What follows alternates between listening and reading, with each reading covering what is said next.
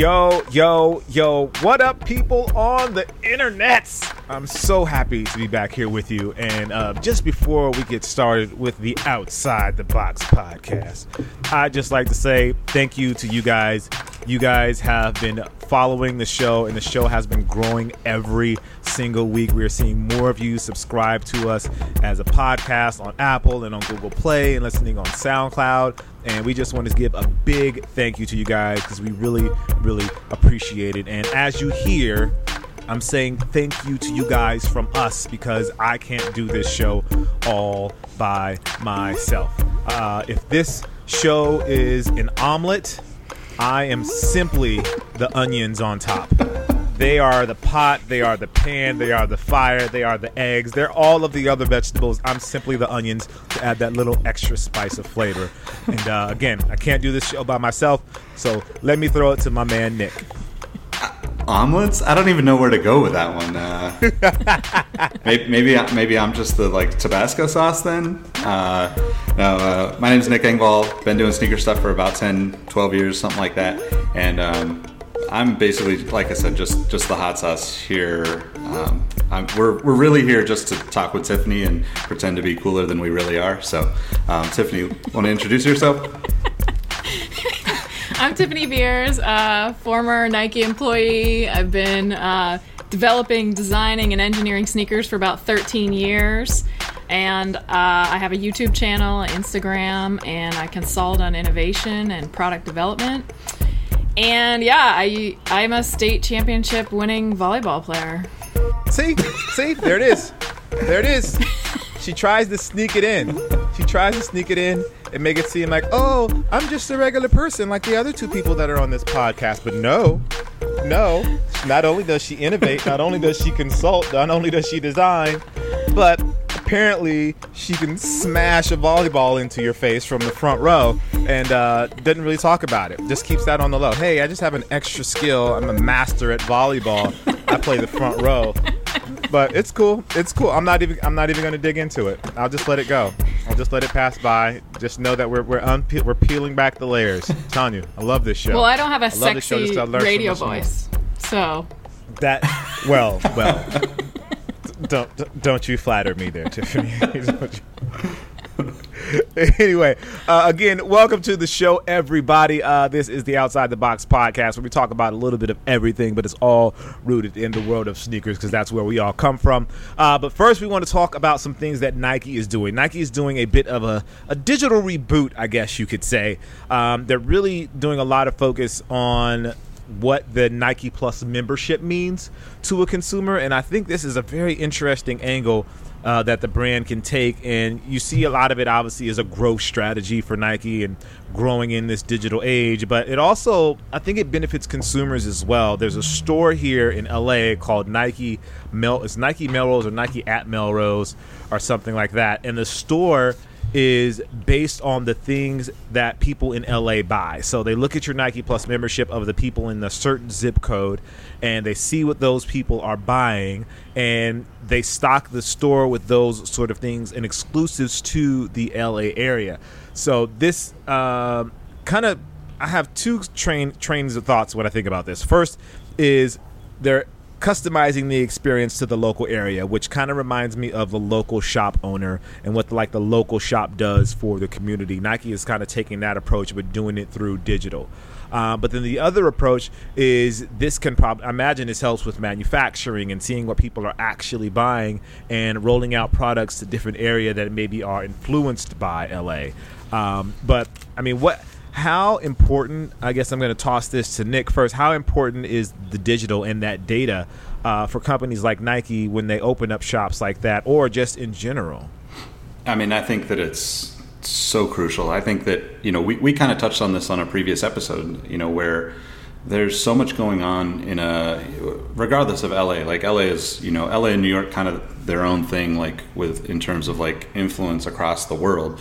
But if you look at even Houston has just a completely different sneaker game than the rest of the world. And even down in Florida, it's a little bit different. Chicago is still so Jordan oriented because, Michael meant so much to that area. So I think it's great to see this. I hope that it, like me, like I live pretty close to that store, so it's going to be, hopefully catered more to the stuff that I'm into, which, might be, I would think, like seeing more of the Air Max stuff, like they're harder to find when you're hunting them down, like some of the more limited stuff that comes out. I'm driving all the way to Santa Monica sometimes to go to the Nike store to find that stuff. So I think it's a cool direction that they can take. And I think that, the better you can get with it, we're used to, the internet kind of puts things in front of us based on what we already consume, right? Like I like cars, so I see car advertisements all over the place. I like sneakers, I like streetwear, so I see those ads pop up almost everywhere I go on the internet. And I think that the in-person, store experience should be that, right? It's a little scary in one sense, like I think of like that old Tom Cruise movie with that, with the signs, the digital signs popping up saying his name and stuff, which is a little creepy, but But at the same time, like it, me personally, there's no reason to put a, let's say, I don't know, like, anything that's like, I can't think of something that's irrelevant, but like, there's no reason to be talking about strollers for me, because I have no reason to be thinking about buying a stroller, right? Like, so to waste that ad space or that shelf space in a store on anything that's like that, the more of that you can cut out, the more likely I am to buy as a consumer. Tiffany, what about you? How do you feel about like this whole digital experience where they're like they're taking your data? Are you? I shouldn't say taking your data. That sounds nefarious. Where they're using your data to create a more customized experience. I think it's interesting. I mean, I want to know more about the logistics of it, like because if I've already bought in that, I guess you're going to show me similar products, which saves me time. Like if Amazon or Google's listening to me and showing me ads for something that I just need to get and go. Like, it saves me time, which I like. But, like, if I'm exploratory shopping and all I see is, like, this one kind of product, like, I'm kind of irritated. Like you're not reading my need because I'm looking for something different. So I guess if, if you're talking, like, how local are you talking? How regional are you talking? Like, in how many Nike stores are in L.A., are they going to all be kind of centric about a different topic? Like, is one going to be running? One's, like, I guess it all depends on how they do it and what they do it. But typically, if I've already bought the product, I don't need another one. So how does that work too, Yeah, that's interesting. I thought about that as well. So from what I understand, it's based on the 5 zip codes around the store and 22 other random zip codes in the LA area.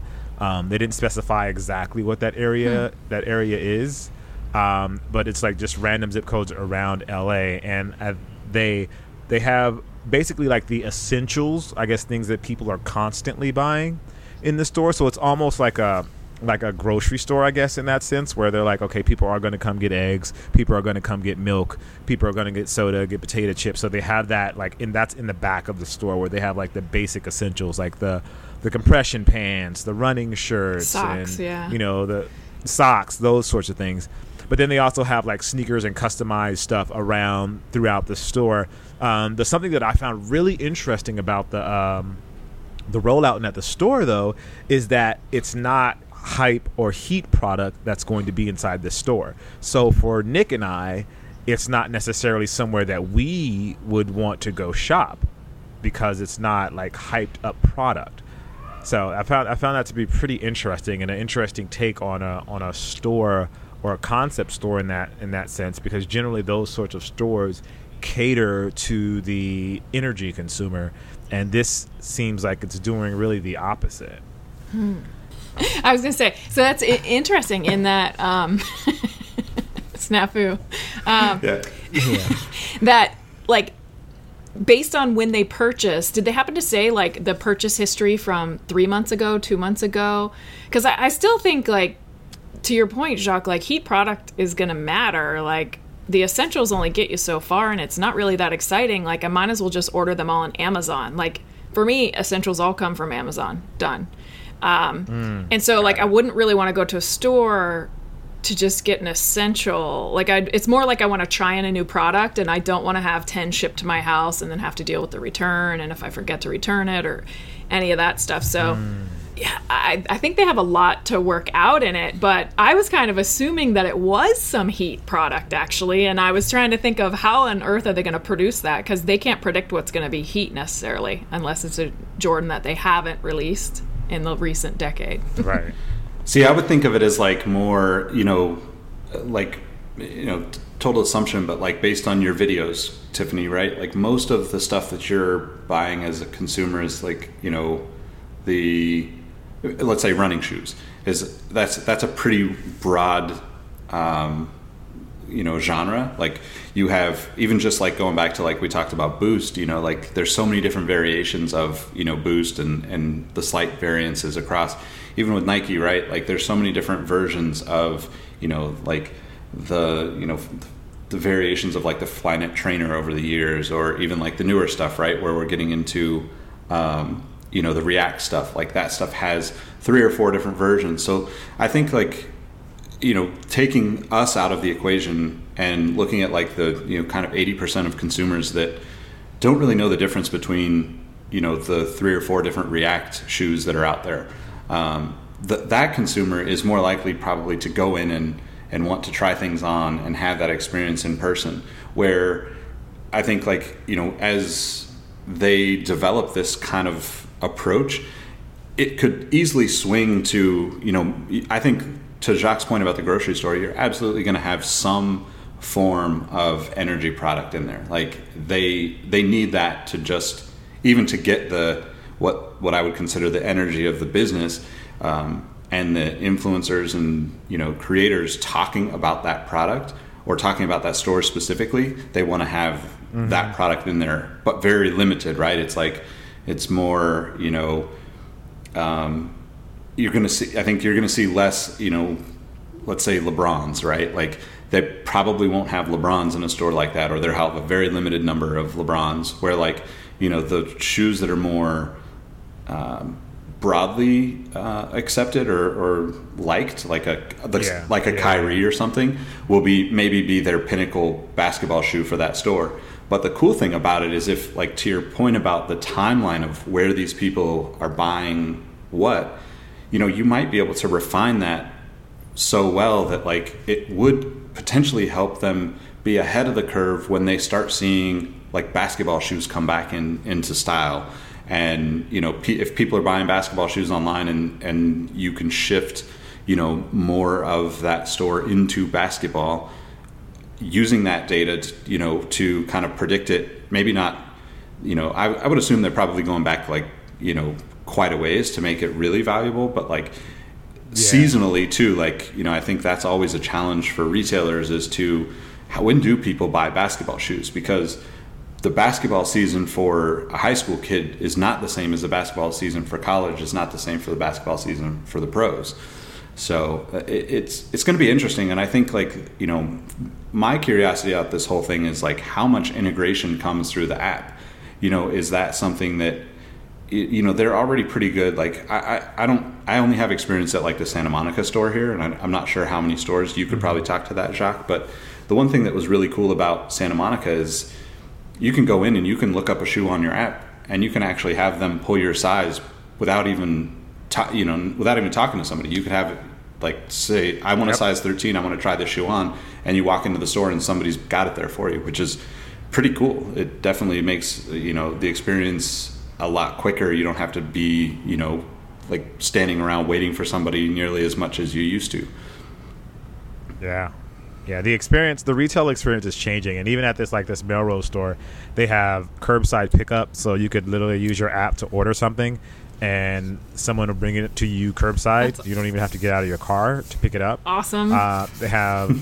They have like lockers. If you do want to get out, say you want to get out, you want to go look inside the store, or you buy something, you can just have them stored in the locker that's on premises.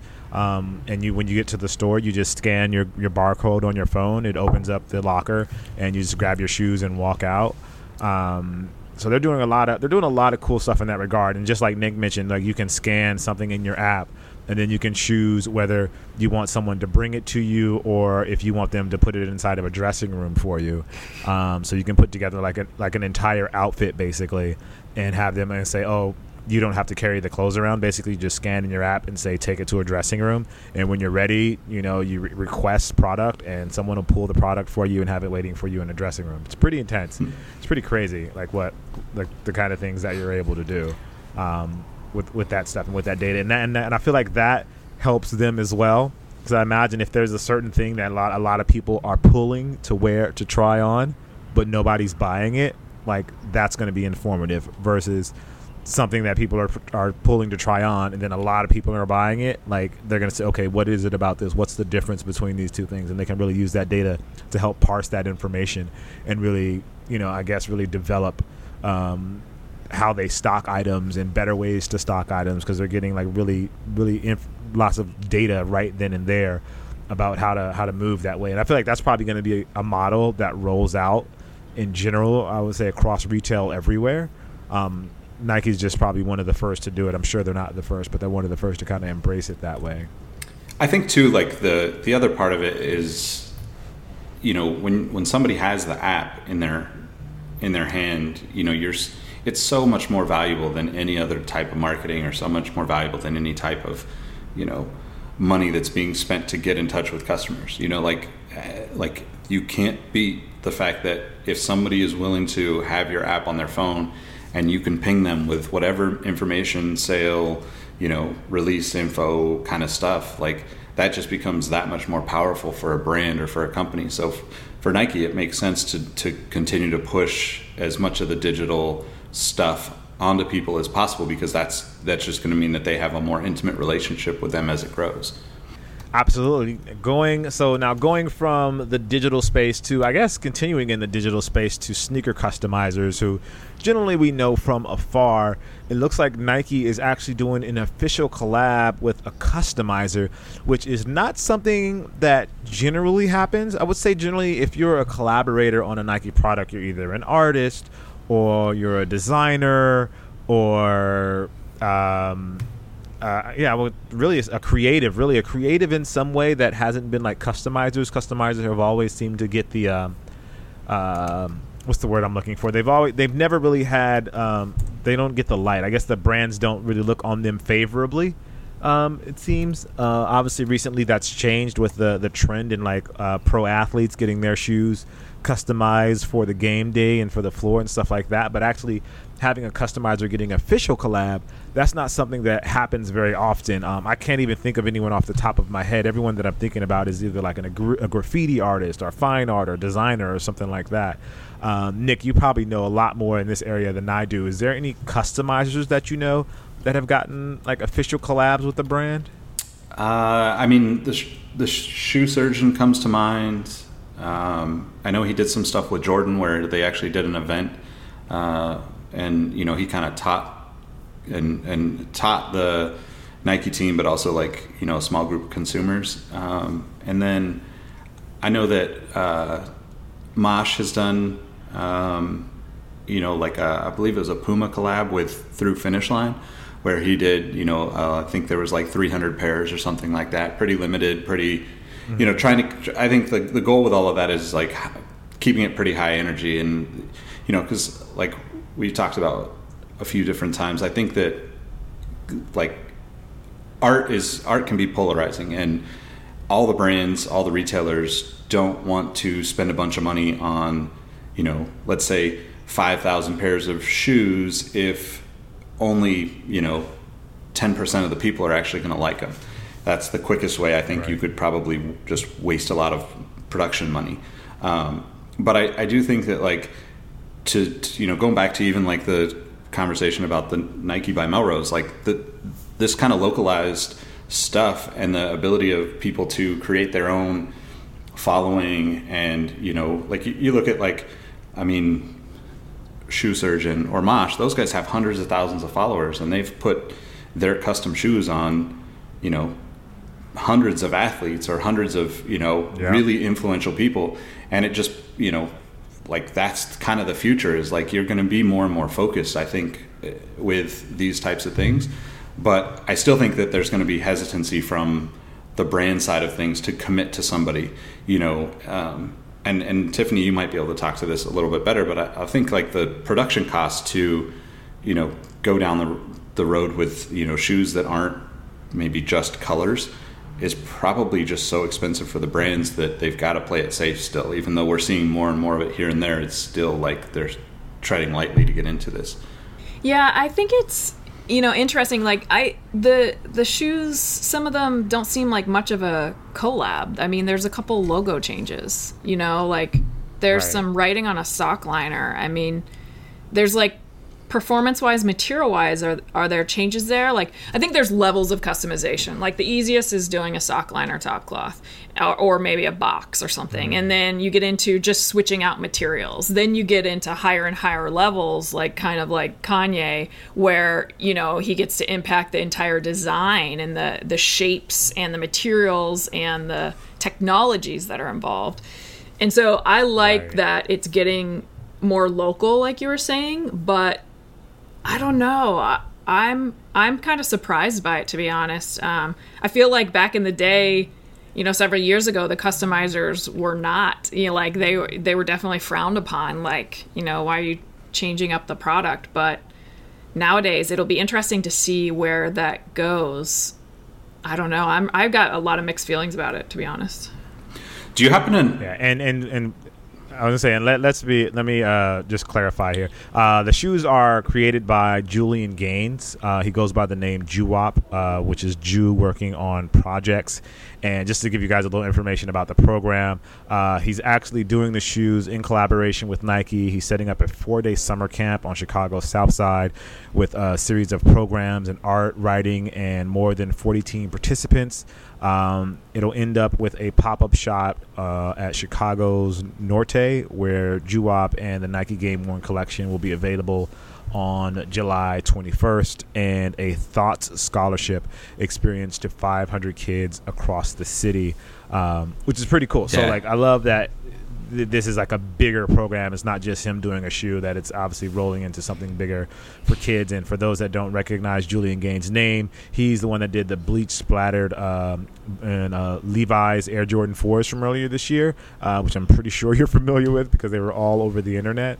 So it's really cool to see something like this. But Tiffany said something really interesting, and it's something that I don't like to nitpick at, but it's something that always kind of sat in the back of my mind, is what really is a collaboration. Is it just you change the colors on a shoe? Is it that you have a sock liner on a regular color of the shoe? Is it that the tag is changed? Do you have to change the materials for it to be a collaboration? Do you have to change a bit of the design of the shoe for it to be a collaboration? That's something that's always kind of stuck in my mind, and I've never, I guess there's never really an answer for that. And maybe the word collaboration is thrown around a little too much. Like when I think of a collab, I think back to what Brooklyn Projects did with like the Nike SB Dunk, where they changed it to the Rain and Blood, where they had like the brown. They changed the materials and made it brown, and they had like the blood splatter on it, and then they had like the T-shirt that went with it. It was like this whole kind of collection around it. But at the same time, you hear stuff where people just do a color change, and it's like, this is a collab. So where is that line? And you guys may not have the answer to that, so I'm just kind of throwing it out there. If you guys have thoughts on it, like where is that line of what's an official collaboration and what's a color change, or are all those in the basket? I mean, go ahead. I was just going to say, I think that collaboration is something like just the term collab, right, is like something that,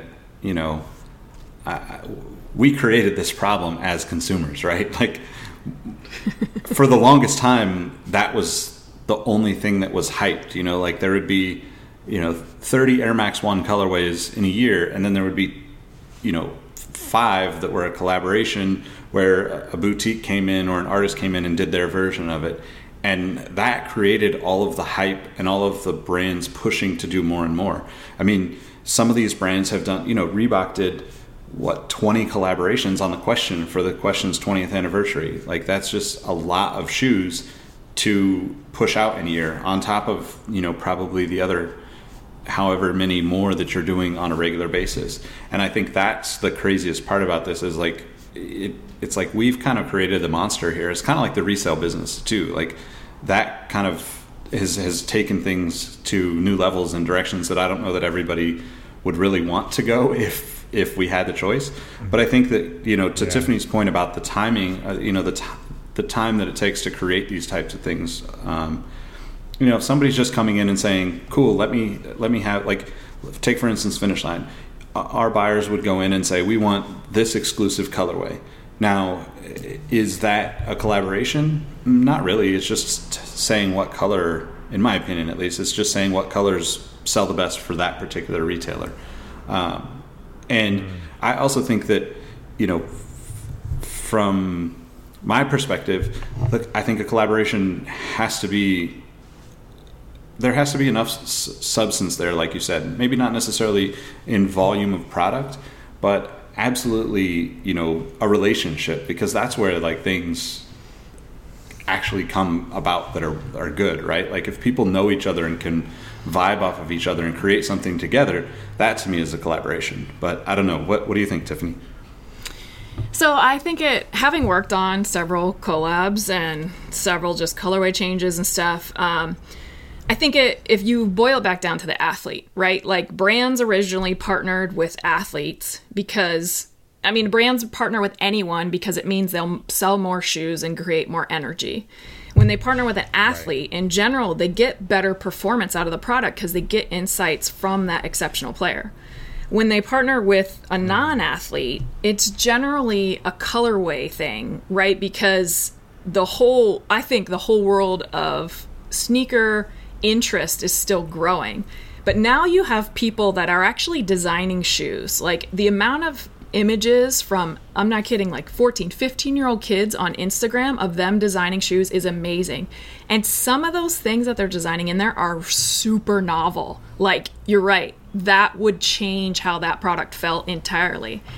I think it would be interesting if they went and found those kids and those people that are actually inventing new things or have performance updates or comfort updates that maybe the brand isn't seeing. I think of that as a real true collab. Like when it engineering wise changed something about the product. I think the colorway changes now with Nike ID and all that, like that's probably an easy win. And I don't think of those as collabs at all. But as people continue to get more knowledgeable about sneakers and start really designing them more and more, I think that'd be super cool. And it would also improve the performance of the product. So it kind of seems like a win-win, but I don't know of anyone that's actually doing that. That's interesting. Looking at it from that angle, it's really more taking the collab as something that improves the functionality of the shoe or adjusts the functionality of the shoe in a way that benefits the consumer in the end, as opposed to something as simple as the look of a shoe or something like that. It's interesting. Yeah, because you have to remember that all these brands, they have designers that are responsible for the look. They get paid. They're professional designers that get paid to know what should look good, and they have color designers most cases. So if that team's not doing their job, then you need the outside world to do it. But like we talked about earlier, it's a shift, right? The brands are no longer leading the trend. The consumer is now driving the trend. So I'd hate to be in those roles. Yeah, and I think the other thing too is like to Jacques' point about talking about, there's a lot involved in this particular project that we're getting these 40 teens that get to participate and learn about the art, the writing, all of the stuff that's behind, kind of this is something that for the most part, brands don't have time to go and, take their team of designers or even like single designers. It's rare that they get out in front of the public. A lot of times, you're working too much on things to go and have a weekend camp for kids to teach them about sneakers or how to get into creating their own art or whatever that is. So I think that it's cool, that something like this happens, whether it's, collab or custom or whatever, is kind of irrelevant when the value that the business of sneakers is going to get out of this from Julian going and teaching 40 or 50 kids about what he's done and his experiences with sneakers is is really valuable for the future of all of what we do, all of what the sneaker business is, and really like could inspire some of these kids to get into working for the brands down the road. So I think that to me is like the awesome part of it. Yeah, I think that's cool too. I think it could be like causes, like official causes instead of collaboration, because if you're helping kids and you're helping people by doing a branded or particularly colorway, like that's awesome. I'm all for continuing to do that, but is it still a collaboration? I don't know. So would we call something like what Don C is doing? Is that a collaboration? I'd have to dig into more of the details, but he's basically just swapping parts off of shoes, right? There's nothing really new. I would say that's like a part swap. It's getting close to a collab. I remember back in the day when we started doing that, and you just see some really interesting product come out. Now it's what collabs have turned in. It's like second level collab. First level's change the color. Second is swap parts. Changing parts. Yeah. Yeah. So. Yeah, that was a big thing. That was a big thing for Ronnie and Kith, is he was doing these ASICs, and first it was like color and material changes, but then it kind of escalated to where he was kind of switching out parts for the shoes. So that's an interesting angle as well. Like part one, like level 1, level 2, and then like level 3, or which the ultimate level is when you really change a shoe in a way that makes it better or improves the functionality, and which is I think that's a very unique. And I think that's kind of how the progression should go, right? Like if I'm a big business and I have a brand to protect or kind of a legacy behind me, then it takes some level of comfort to get somebody, like Ronnie's a great example, because he really did start with just like the most basics of colorways back in the day, and now has like pushed and become such a kind of his own standalone brand, his own, like I would say that he's like really like this generation's like Ralph Lauren, right? Like he's pushing things in directions and creating so much energy across every part of business that I think, that to me is like what you should strive for. But I also think that like in this day and age where people think that they have 500,000 followers on Instagram, they should get a collaboration with Jordan. Like that's like kind of just like ridiculous to think that, because you have nothing that's proven. If you don't have anything that's proven that what you're doing as far as design or even just energy, like either of those things, like just because you have the followers doesn't mean that you have the kind of skills that go along with it, or the business knowledge and the know-how that goes with actually selling product to consumers. So I don't know. It's a really interesting topic though. Like it's almost like maybe down the road we get to this kind of how you used to have like tier 0 accounts, where it's like these are the highest of the high Nike retailers. Maybe the collaborations, quote collaborations, need to have its own kind of like levels to it, right? Where you're like, oh, I'm striving to get to tier 0 collaboration so I can do my own thing with Nike or whatever. That's interesting. Right. It reminds me of when Jordan was untouchable for years. Like you could not. I mean, I remember projects and people wanting to use the Jumpman and using Jordan product. It was like, nope, nobody uses it. And now that's kind of gone away. But that could be a different level of it. But I think if you get too much of it, it becomes not interesting. Like if there's, now we have 100,000 different collabs. Like who cares? It's just another collab. Like one will be hot here and there, and then they're kind of boring. Yeah, something that's always been interesting to me is like from an internal standpoint. Like I remember the Jordan Future came along, and it was super hot for a little while. But from what I understand, the story of how that shoe came about is because someone on the Jordan brand team just made themselves a pair and was just wearing them around campus, and people saw them, and that's how it actually became a shoe. Is that something that happens often? Are you guys, and I'm not sure if this is something you can reveal to us, Tiffany, are you guys able to cobble together stuff like that on campus and wear it around? I defer to comment. It used to be kind of a thing that happened a lot because you were experimenting with things. You were like, okay, what does this minimal upper feel like on this maximum tooling? Like that used to happen until it kind of became fire, and then like you get to a point where like that's kind of low-hanging fruit. Like you still need to innovate something new, like come up with something totally radically new. But yeah, I mean, I would say I don't know that people do it much these days. I don't know. I'm not there, so I don't know. I mean, my experience with that kind of stuff was when I was with Soul Collector, right? Like one of the shoes that we released as a collab with Soul Collector was the Jordan 11 Comfort, right? Which is like the low top with the Air Max 1 midsole and outsole. And like the Soul Collector collab was actually like a carbon fiber, version of that shoe. But that conversation and all of that stuff with Soul Collector started as, let's do a carbon fiber Jordan 11. And I don't know at what point it switched, because I wasn't in, obviously, all those conversations along the way. But, like, the idea from Soul Collector to do the Jordan 11 in a carbon fiber was the reason that shoe ended up happening. And then the Comfort shoe kind of became like we're going to do it on this one because, the Jordan 11 is relatively untouchable unless you're like a Jordan athlete. Right. So, to that point, right? Like I wonder if the same kind of thing happened with that, where like somebody was just kind of swapping things around, checking things out.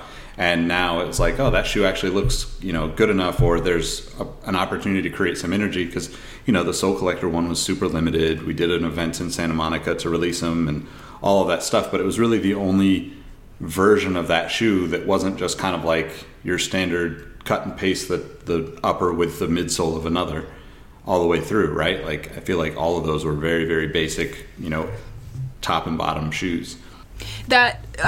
With that, by the way, like just swapping parts is no small task from an engineering standpoint. Everything's built on a last and they're built in a certain way to work in a certain way. Like it's not like super highly engineered, like precision engineering, but still, if you take an 11 midsole and try and put it on a 29, that's a major engineering effort, right? Because those things don't necessarily work together. So it's like, from an engineering standpoint, I think from a collab, it depends on what you're mixing with what. Like, not everything's just swappable. I don't want people thinking like you can take any midsole and put on any upper. No, it just does not work that way. Yeah, it does not work that way for sure. I learned that lesson at the Adidas Creator Lab. When they put my shoes together, and I was like, oh, well, that doesn't fit there. It's kind of interesting to think about too, like the timing of all of that really like is probably right around when like, social media, camera phones, all that stuff became such a big deal, right? Like where it's like, okay, let's cut this off because, the more of that stuff that gets out, the more of the testing stuff, the more of the stuff where it's like we're trying to figure out new ways of creating or re-engineering product and bringing in those like legacy elements. Like the more of that gets out, the less valuable it becomes once it hits the market, right?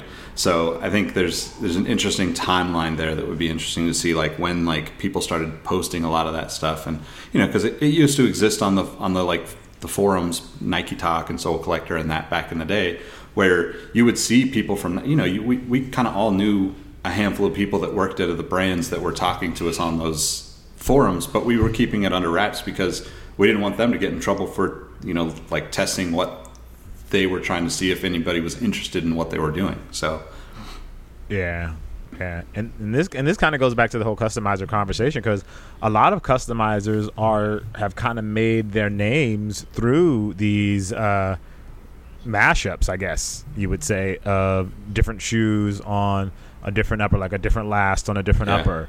Or swapping out parts, or just swapping out, or doing like really high end materials. So I mean, I guess that there's a business decision there as well. In addition to being like, oh, I made this cool thing, it's improved, but it's more of like, this is going to get my name out there, and this is how people are going to find out about me too. So, and it's definitely resulted in a handful of those customizers getting like I would say like the actual career placement jobs with Nike, Adidas, Reebok, Asics. I mean, there's definitely a bunch of people, like if you've been in the sneaker world long enough and paying attention to the kind of culture and community side of it, a lot of people have worked their way from like, jokingly, but like their mom's basement or their parents' garage into like an amazing career opportunity doing work for one of these major brands. So like, I'm not mad at it at all. It's awesome. If that's how you get in, that's how you get in. You got to sometimes you got to do whatever you can to get inside the door. So I get it. For Tiffany, it was just like, oh, I'm just going to be a plastics engineer and innovate, and then I'll be irresistible. I just applied online. Just apply online. Yeah, I just applied online after I innovated plastic, but whatever. I didn't invent plastic, so we're clear. I did not invent I didn't plastic. say invent. Not invent, but you were an innovator in plastic engineering. So that tells me more than I know. I know already. Like, she did something that I probably and could like never casually. do. I don't even know what that. I don't even know casually in the background. She had like the high school volleyball trophy, right? Yeah. Yep. It's a medal. Oh, medal. It's a medal. I didn't get it out. Amazing. I should have got it out next time. That's funny. That's funny. And speaking of high school athletics, the folks over at Reebok, they've been focused on fitness for a very, very long time. I feel like Reebok has reinvented themselves as the fitness brand, especially with CrossFit. CrossFit was obviously really huge a few years ago, and they dove in all the way. And it says that their president, if I'm reading this correctly, says that fitness is the future. I don't know what that means. Could somebody help me here? What is fitness is the future? What does that mean? I mean, I think that for Reebok, hopefully it's the future. Otherwise, they won't be around much longer. So, wow. I mean, and I say that, like, most people that are listening to this probably know how passionate I am about that brand and the stories that are behind that brand. But like, it's such a long way from, kind of like the fitness element for them has been like this new thing, right? And I think this is just a kind of like, let's face the reality of like, if we're not selling to the CrossFit like society that exists, then where do we even exist as a brand? Because you can't sell, they're not selling enough retro product. Like, I only buy a few shoes a year from them. So, like, I know that there's not too many people out there that are buying like, some of this legacy product that they're putting out. But I think that there is truth to it, right? Like, people are more and more aware of health. They're more and more conscious of what's going on in the world. I think, there's so much garbage going on in the world right now that, just paying attention to how you take care of yourself is getting more and more important, because we've kind of been fed all of this stuff as consumers through generations of, marketing, right? Like, you buy, government cheese, so to speak, because it's the most profitable cheese for Kraft to create, not because it's the best for you, because they can manufacture it in a way that is, going to make them 98 cents on every dollar you spend. So I think that like that's what they're trying to get at. For the brand itself, they've always been connected to fitness, and their highest energy moments outside of probably the Allen Iverson era were absolutely fitness related. So whether that's running or kind of like the 80s like aerobic type stuff like that became super popular, where they were just like the front runner in that. And I think they were for a little bit with CrossFit, right? Like Nike stepped in and took a lot of that market. But I think that the future of a lot of this stuff definitely has to be in like performance oriented product.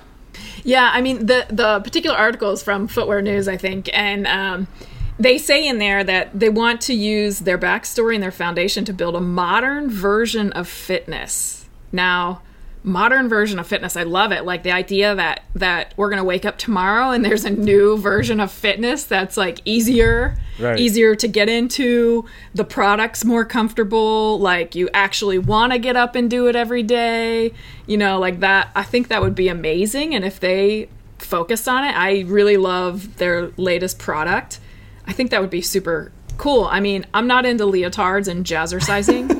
So if that's there, I'm not in, but I don't know. I would say too that that DMX cushioning, probably one of the most important cushionings, systems of, I would say, all time. It was basically just like, if you got into it in the 90s, when they released like the DMX Run series and a lot of those offshoots, you know, some of the Iverson shoes had it. That was like pinnacle cushioning. Like it was something that like you probably thought was the most comfortable shoe you ever wore. And now they're looking to like bring back a new DMX. So in 2020, and I think that is kind of like it's a good foundation for a shift in direction for a company, right? Like if you look at like Nike and Visible Air, or Nike and Zoom Air, or you know, more recently Adidas and Boost, like those types of focus on the technology always result in, not always, a large percentage of the time result in something awesome for the brand. So hopefully this does that for Reebok. Yeah, and for those that don't know, DMX is like this, I guess you would call it moving air, where like they had a certain amount of air in the bottom of the shoe and it would move based on your pressure points and cushioning and rebound in a certain way. Definitely something I would say look into, just because it's just something different. But back on the fitness train for Reebok. I think their huge focus in fitness has really paid off for them, especially when they got out of basketball. That kind of left them, I would say that left them out of the energy market, but it's almost like they found their lifeline in the fitness world, which may have been something that they've always been necessarily a part of, but it just wasn't highlighted by the brand as much, because obviously basketball shoes tend to take up the majority of the market share when it comes to like that marketing side of things. But with them making that move into CrossFit and really building that brand and having this new focus on fitness, you can really see how things are moving for them. So I think that's very exciting. I think it's pretty cool. All right, with that being said, last story before we get out of here is about Super Heroic. So I don't know how many of you guys know about Super Heroic. It's started by a guy named Jason Maiden. It's a line just for kids, basically, and it's inspired by a child's imagination and being a superhero and you being the superhero you are as a kid. And the shoes come in a really cool packaging that when you open it up, it goes Super Heroic, and it comes with a cape, and there's like a card inside, and the packaging is really nice. It's super kid friendly, and it's really made to inspire kids. But there is some talk on the internets about Nike and their new Future series for young athletes and how it seems very similar to the Super Heroic brand. Now, this is not. I feel like this is something that kind of happens a lot, and we're not even to take this away from Nike in particular, but it seems like you see this a lot when something kind of gets popular that kind of bubbles up from beneath. You see brands have their own take on it, and it kind of feels like that's what Nike is doing with this. This is this conversation could go a bunch of different ways. It's like, why do businesses do this? But I guess that is really the question. Why do businesses do this? Why don't they innovate in their own way? And why is it that they kind of tap into the consciousness of the greater community? Feel free either of you to answer. I was waiting for Nick.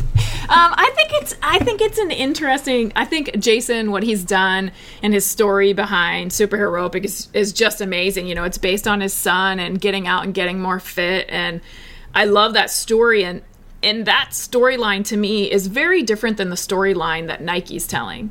Like, I think, you know, things at Nike take a long time from a concept all the way to deliver a campaign like that. It doesn't happen overnight, you know? So in theory, if you think like they were working on it for a couple of years, probably, maybe longer. And Jason's company launched, a couple of years ago now also. Yeah. To me, you know, I think there's a lot of coincidence out there. And I think anything that helps getting kids moving should coexist. Because, you know, there's all kinds of different ideals about it. There's all kinds of things. And Super Heroic's really fun. I mean, a cape, like, how awesome is that? I want adult capes. Like, where's the adult version? Yeah. And I don't think Nike's offering capes. They're looking at it more as, like, the athletes that will become professionals. They're the future pros, right? So there's two different angles to it.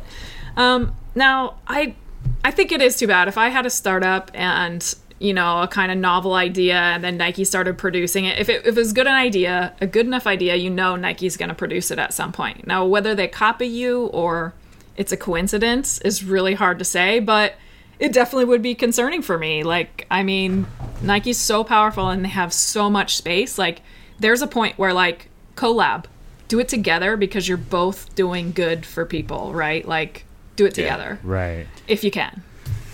Yeah, I mean, and I kind of take, like, the other side of that conversation, right? I absolutely think, like, they should coexist. Like, whatever you can do to get kids thinking, you know, about health, about fitness, about all of those things is absolutely, like, the most important piece. My experience, you know, like, moving from place to place is that a lot of times when people are in a position where they are really passionate about something, they'll you know, maybe run into roadblocks that exist. You know, corporate environment is always tough to navigate. And when somebody's really passionate, like specifically Jason, you know, like I feel like if you don't 100%, or if you're not 100% going down the path that you want to go down with a company, you know, there's no reason why you shouldn't, you know, look elsewhere and create your own thing. Like, that to me is, like, way more fulfilling. Now, my experience with a lot of the companies that I've worked for is that, you know, the people, when someone that's that valuable leaves a company, I think that those companies try to listen after it's too late. You know, like, if somebody's there that's pushing ideas and pushing an energy for a company that can, you know, and then decides to step away from it, it's really hard to fill that void. And even on teams that I've had, when somebody that we really depend on leaves, it's hard to kind of move forward without just, like, looking at that person and saying, wow, how did we lose this person, the opportunities to create with this person? And you almost, like, default, you know, to, well, this is what they were talking about kind of thing. But, you know, I also totally think that there's, you know, so much coincidence, you know, not necessarily coincidence. I think that we're all in the same kind of path in life in some regard or another. So, like, the ideas that come, you know, in our conversations here on this podcast can absolutely exist in another podcast that we've never listened to. You know, like, that's kind of just the way the flow, the ebb and flow of, like, creation and product and marketing and all of our lives kind of roll together. Right. Yeah. Yeah. No, that makes it does, absolutely. Energy. You know, I feel like no one has, like, that idea isn't just yours. It probably floats around in a lot of different places, and how it's executed is all up to the individual. And the need for kids to get out and be active is something obviously that's been floating around for a while. And it looks like Nike took this angle, Jason took his angle, so both can coexist. I would love for them to do a collaboration together. That'd be amazing for Nike to collab with Super Heroic. I think that'd be really awesome. But anyway, well, with that being said, hope you guys enjoyed the show today. I really enjoyed the show today. Lots of cool topics, customizers and collabs and stuff like that. It's stuff that's really, really close to me. Not that I've ever done it. It's just something that I'm really passionate about, and I love the people that do it. I just see their work, and I'm so fascinated by it. So to be able to talk to you two about that was pretty awesome. Anyway, as always, guys, I want to make sure you follow us. You can follow us on the Outside Pods on Twitter and Instagram, and then obviously you can follow me. That's Jacques.Slate. Actually, that's my email. Get my email address. Good Lord. And your phone number. My phone number. I'm at Cousteau all over the internet, Twitter, Instagram, all of those places. And yeah, again, if this was an omelet,